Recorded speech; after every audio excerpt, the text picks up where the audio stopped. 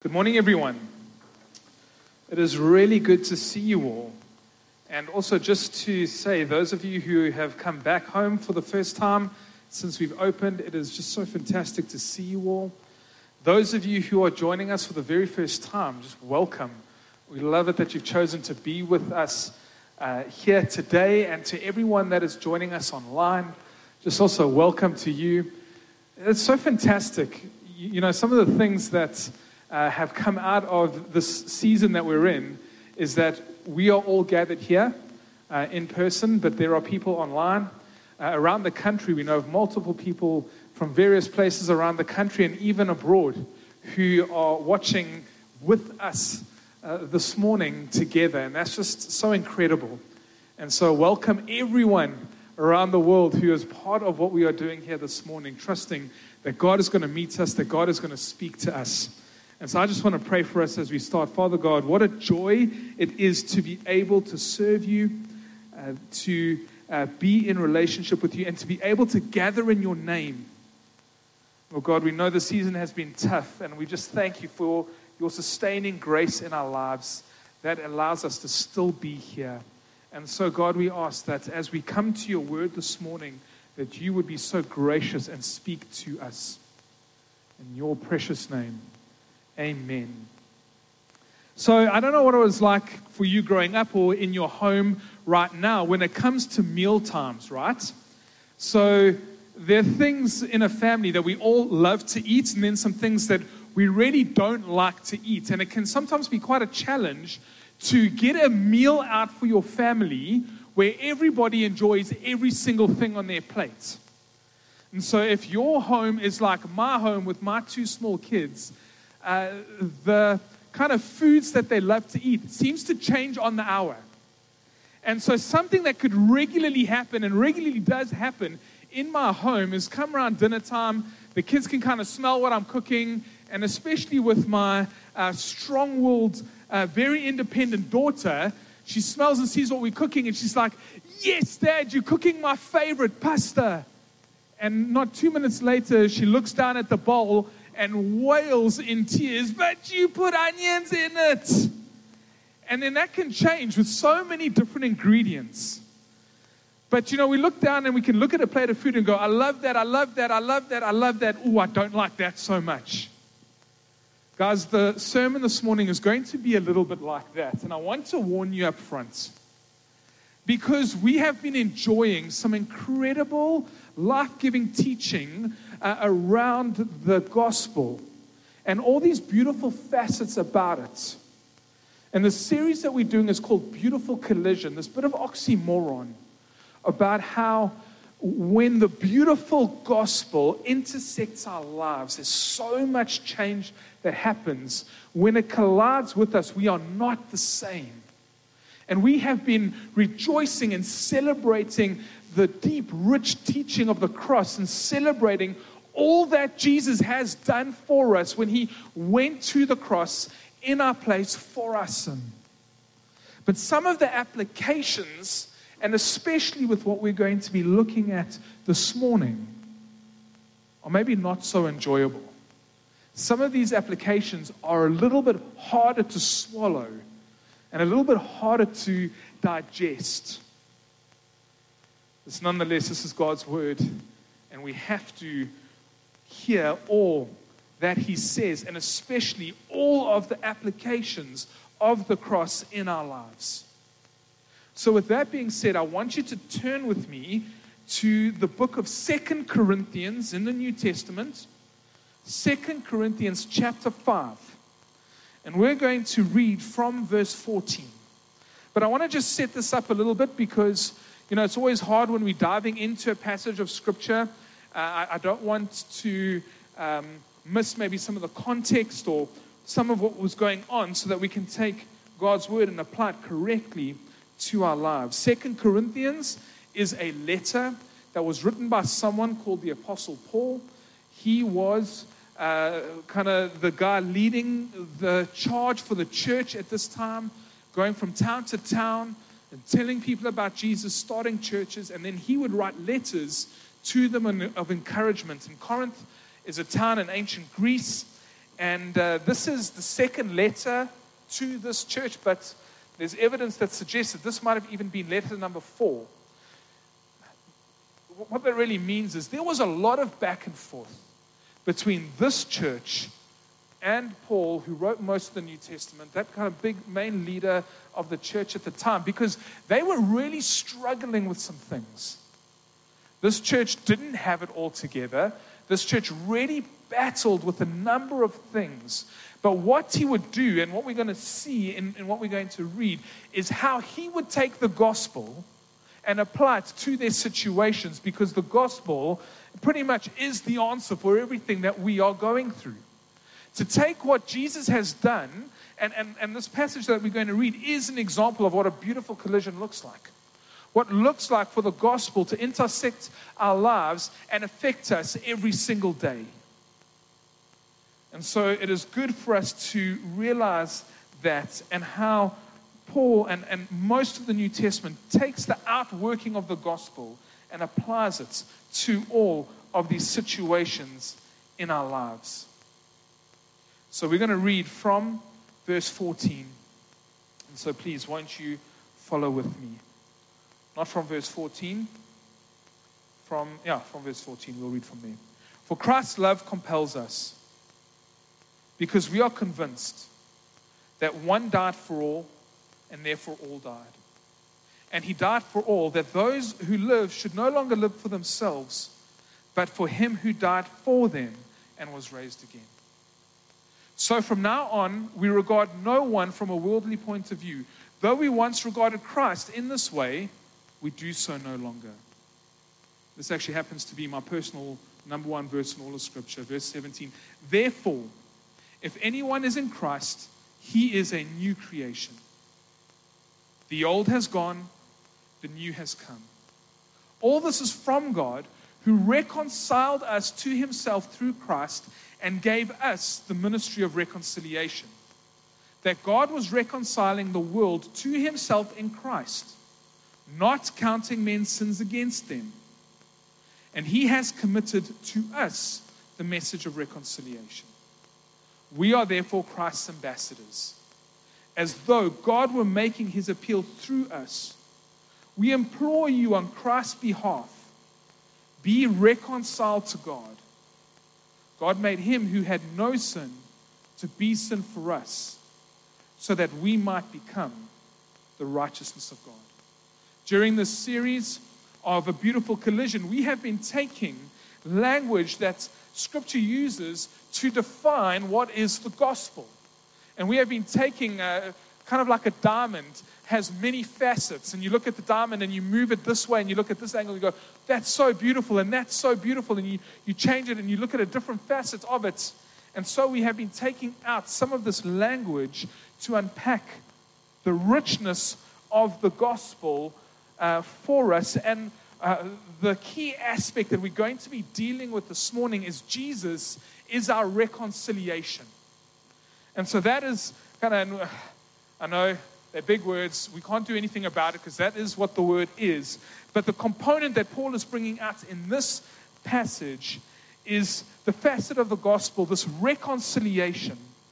The fact that there was a time when we were alienated from God. We were enemies of God, the way the Scripture uses it. We were dead in our sins. There was a time where we could not be in the presence of God because of our sin.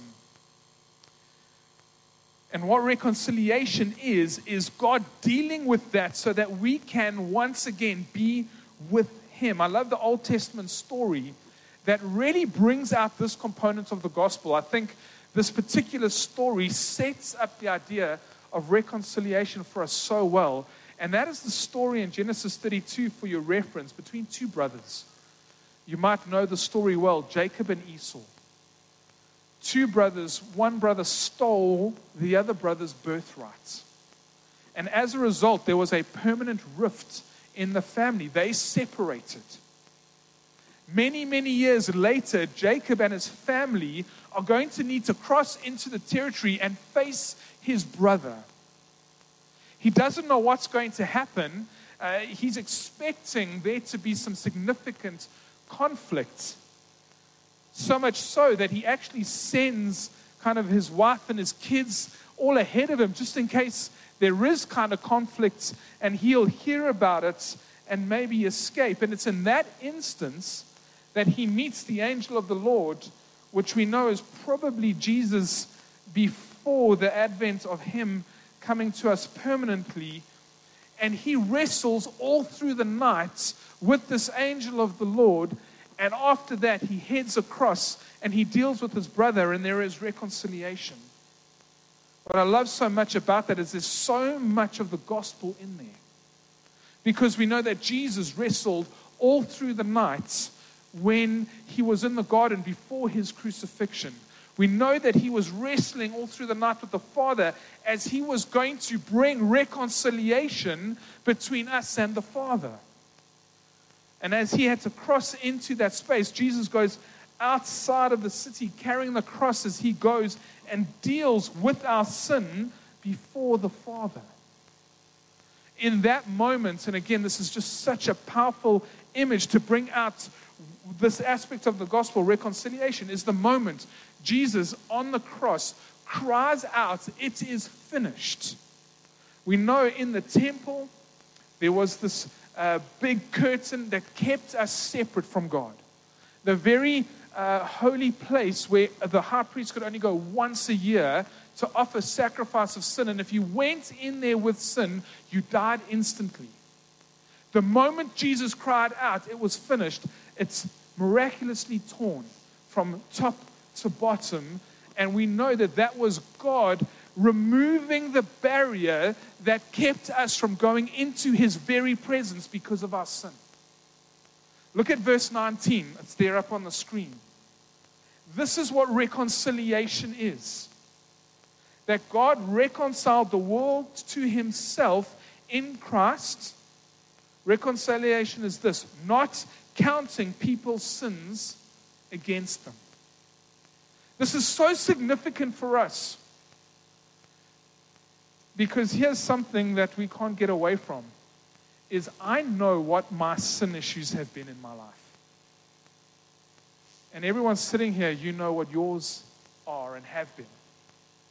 And so when we read these words, God is not counting people's sins against them, I have to realize and go, Jesus has forgiven me of that, and of that, and when I did that, and when I thought that, he doesn't count it against me. And the reality of what that means is I can now genuinely enter into the presence of God, because he does not count my sin against me. We read in Scripture all this language that we were enemies of God. Now we are adopted. We're sons and daughters and co-heirs with Christ. This change that has happened when we are reading in this passage in 2 Corinthians. We are now new creations. The old has gone and the new has come.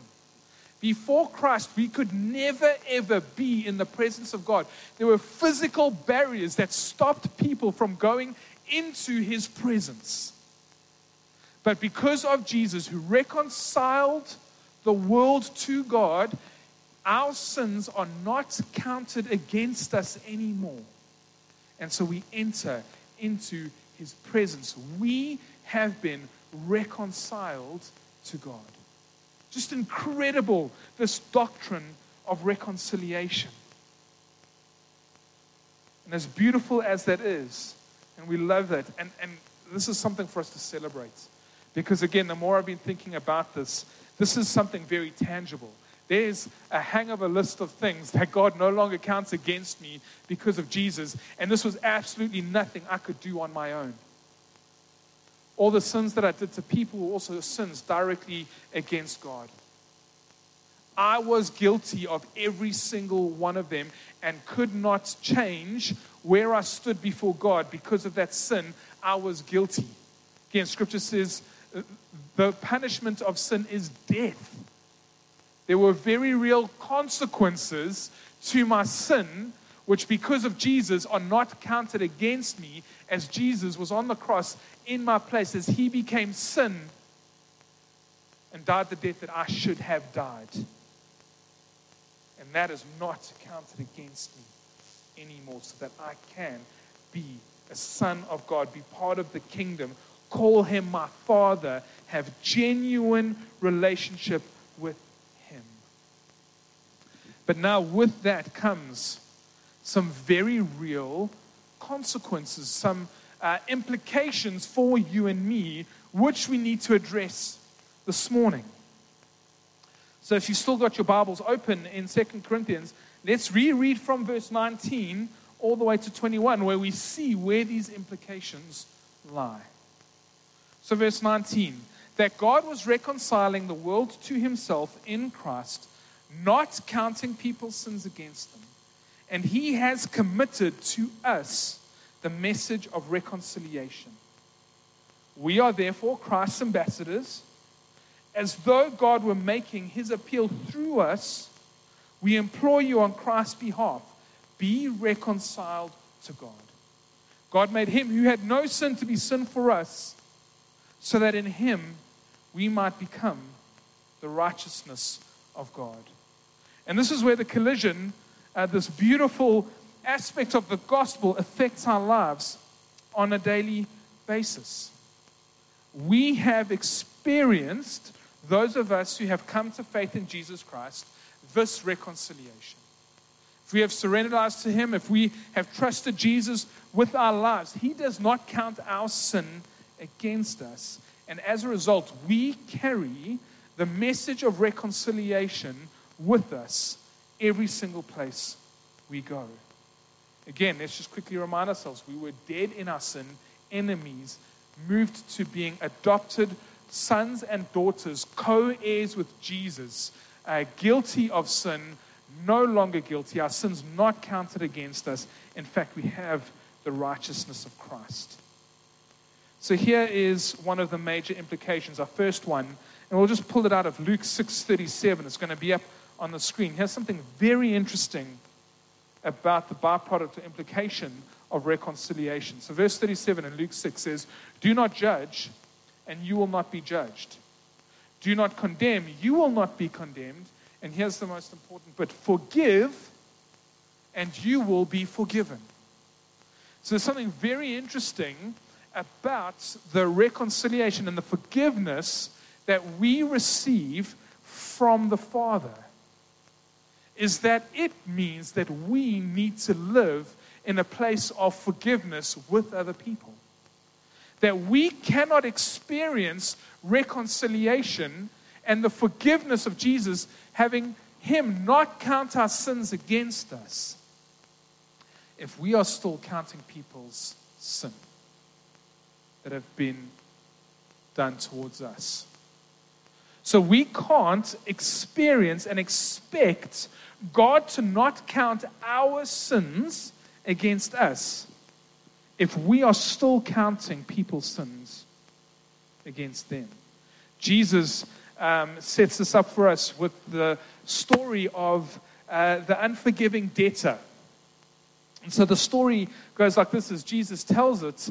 There was a man who had racked up some significant debt against the king.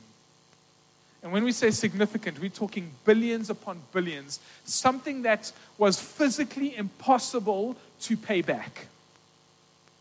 And he was arrested, and he was brought before the king, and he said to the king, King, I cannot pay this back. Can you have mercy on me and cancel my debts? And the king goes, okay. And he cancels this financial debt that this guy could not pay back. There was reconciliation. He no longer counted the debt against this man. It cost the king because this was a significant amount of money. But this guy walked free from the room with the king, not having this debt over his head anymore. He walked out free. And while he's walking on the road, the story goes, he met someone who owed him a small amount of money. And he asked the guy for it, and he said he can't pay it. And the scripture says he kind of throttled him and had him thrown into jail. And this angered the king. See, because the expectation And this is such an incredible aspect of the gospel. And it shows the gospel every single day. Is because God no longer counts my sins done against him. He doesn't hold me guilty for my sin anymore. One of the most visual displays of the gospel to the world around us is when I do the same to people who have wronged me and hurt me in my life. When I can say to them, I forgive you. I don't count that sin anymore. This is a big deal.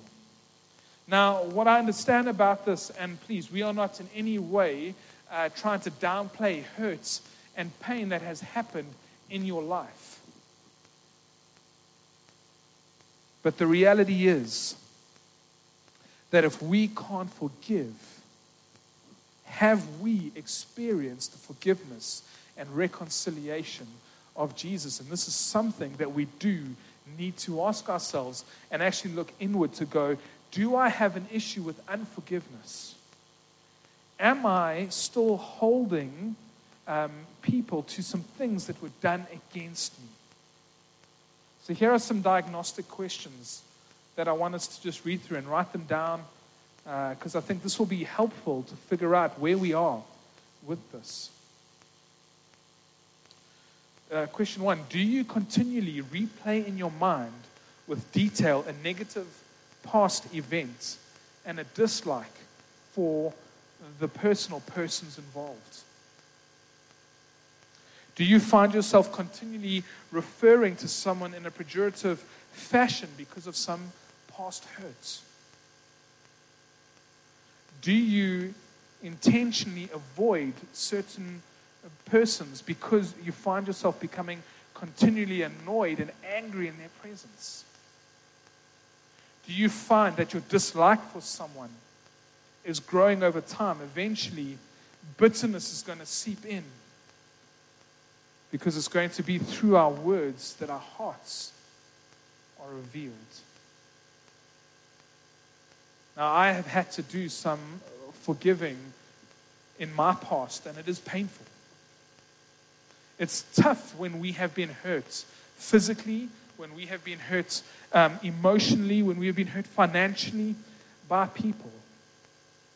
And I have had to journey with the Lord to come to a place where I have sought reconciliation and have extended forgiveness. The way I've done this is by allowing these scriptures to dwell in my heart, and especially to highlight in my own life what God has forgiven me of. When I think and I need to process forgiveness, and I have been hurt, I go before the Lord and I ask Him. And I pray things like this: remind me of what I have been forgiven of. Remind me about how much I sinned against you and you alone, God. And how I could not pay my debts. And how, Jesus, you took my sin. How, Jesus, you were in my place, doing what I could not do. You lived the life I could not live. You died the death that I should have died. And as a result, I have been reconciled to the Father. Just help me remember that, so that I can get to a place where I no longer count this person's sin against me. And it's hard. And it's painful. But it is a massive act of faith. Because when we pray like that, and when we posture ourselves like that before the Lord, dealing with this pain, what we're saying is, God, I trust you even more. Is I trust you in this situation. I've been hurt. But God, I'm trusting you, because I'm not going to take vengeance because vengeance is yours. I'm not going to try to get even because you didn't get even with me with my sin. I'm going to put my pain, I'm going to put my hurts, I'm going to put that to you, and I'm going to ask you to heal. I'm going to ask you to restore, and I'm going to ask you to display the fullness of the gospel in my life. And when we walk by faith like that, I think we really start to see how the gospel impacts every aspect of our life. And you see, when we're doing that, we're also then avoiding sin in our own life, because one of the things that unforgiveness does is it creeps in a sin cycle in our own life. And I'm aware of that because when Jesus teaches his disciples to pray in the Lord's Prayer, one of the lines is, lead us not into temptation as we forgive those, or lead us not into sin, and as we forgive those who have sinned against us. That particular line, while we need to get to a place of forgiveness, is what happens is, if I'm not in a place, or if I'm living in unforgiveness, some of those questions that were up on the screen, what happens is anger starts to creep in, bitterness starts to creep in, malice starts to creep in, and then I'm having these thoughts and these actions that are being driven by unforgiveness. And the byproduct of unforgiveness is always going to lead us into actions of sin. But when I move to a place of forgiveness, I'm starting to live in a place of peace, and I'm honoring the Lord more with my life and not in a place of continual sin. I just want to point out something, that reconciliation doesn't mean that I need to go back into a place where I'm continually being sinned against. For example, if what your sin has been is somebody has been abusing you, reconciliation doesn't mean you have to go back into that place of abuse. If you are being abused, if you are in an abusive relationship, you need to get out. Reconciliation means that you can forgive them, but you need to stay away and be in a safe place. And so if you are being sinned against, you have every right to get out of that relationship and not continue to experience that. But what Scripture calls us to is to not hold anger towards them, but forgive as we have been forgiven. I just want to prep you now that because we know so many of us have experienced pain, and that unforgiveness or forgiveness is such a hard step for us to take, that there will be a time post the sermon where you can come and receive prayer from someone in our ministry team who can help you in some of the things that you are struggling with. And then the final implication that I want to touch on this morning is where it talks about how we are Christ's ambassadors and how we carry the message of reconciliation, of telling people to be reconciled to God. This is something that is so important to us. As much as we need to personally forgive people that have wronged us or sinned against us, there is a whole world out there who doesn't know what they have in Jesus Christ, and we have experienced that. This is one of the most uncomfortable things for people to speak about, is the responsibility that we have to share with other people about what we have received in the gospel of Jesus Christ. Now people will go, Craig, that's not for me. Craig, no, I don't, I'll just live a good life. I'll be kind, but my mouth is closed. I don't tell people about Jesus. That's what you're doing right now, Craig. You've got the mic. That's your job. You know, that's for like super mature Christians. But here's what we do, right? We go away on holiday. You've been on leave. You get back into the office, and you walk in, and people say, "How was your holiday?" I can't really talk to you about that. You know, I don't know how to talk to you about my holiday. Okay, like that's absurd, right? You talk to people about your holiday. Oh, how's your family going? I don't really know how to talk to you. We have conversations with people every single day, right? We know how to talk to people. Now, some of us, it is a little bit harder if we're a little bit more introverted and a bit more shy. But even then, we know how to use words to describe things that we have experienced in our lives.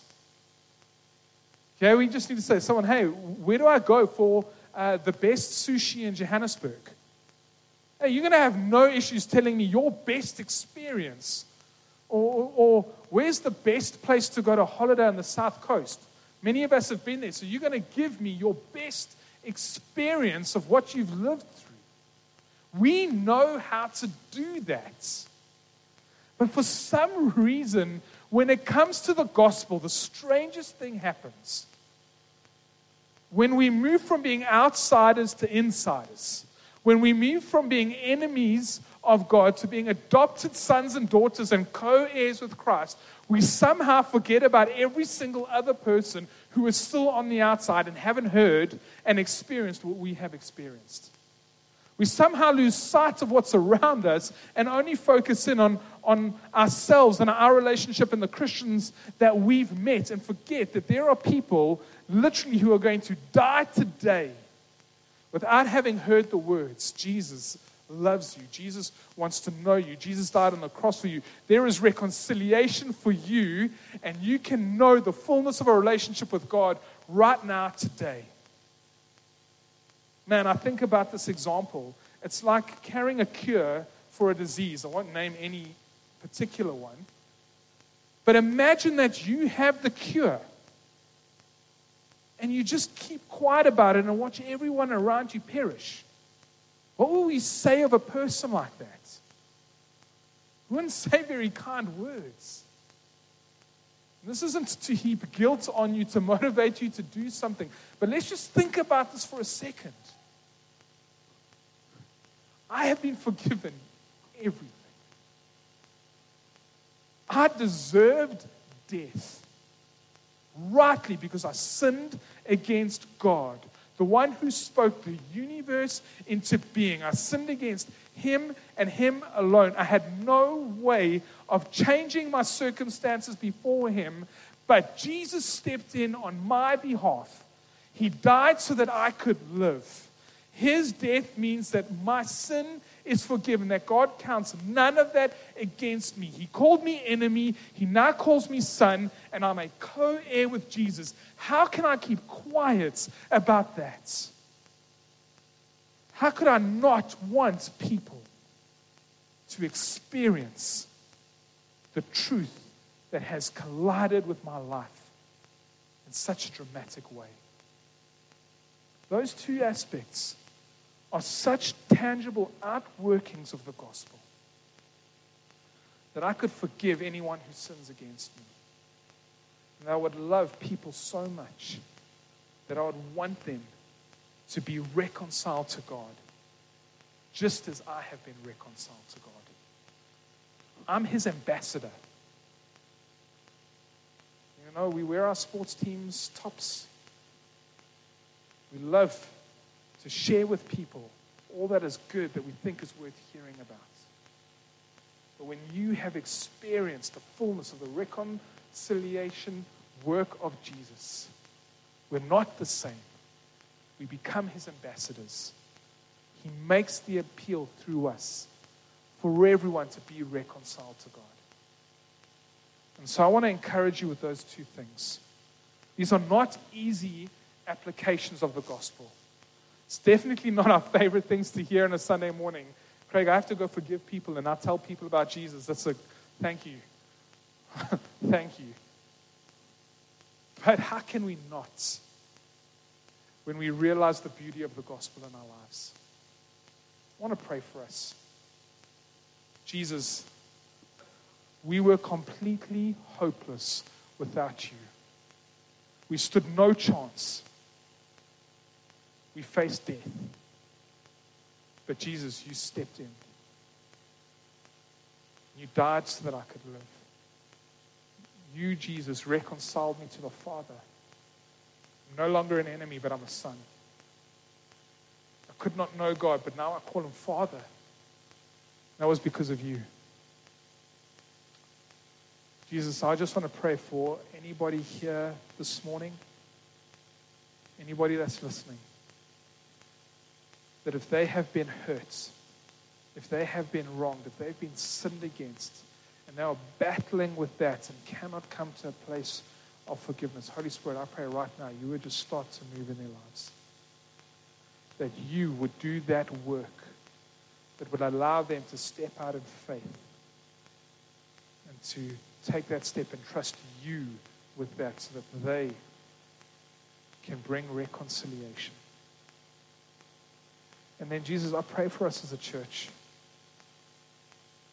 There is a whole city of Johannesburg that needs to hear you, that needs to hear about what you have done. And Holy Spirit, would you give us courage? Holy Spirit, would you fill us with boldness so that we could be your ambassadors as you've called us to be in all the places that we find ourselves in. That people in our places of influence would experience the saving power of the gospel. And that we would be those people. I love, Jesus, how your word says that you are making the appeal through us. That would become true of every single one of us. That we would be living out and carrying your message of reconciliation. And so, Jesus, we just ask that you would do that in our lives. And to that we say amen.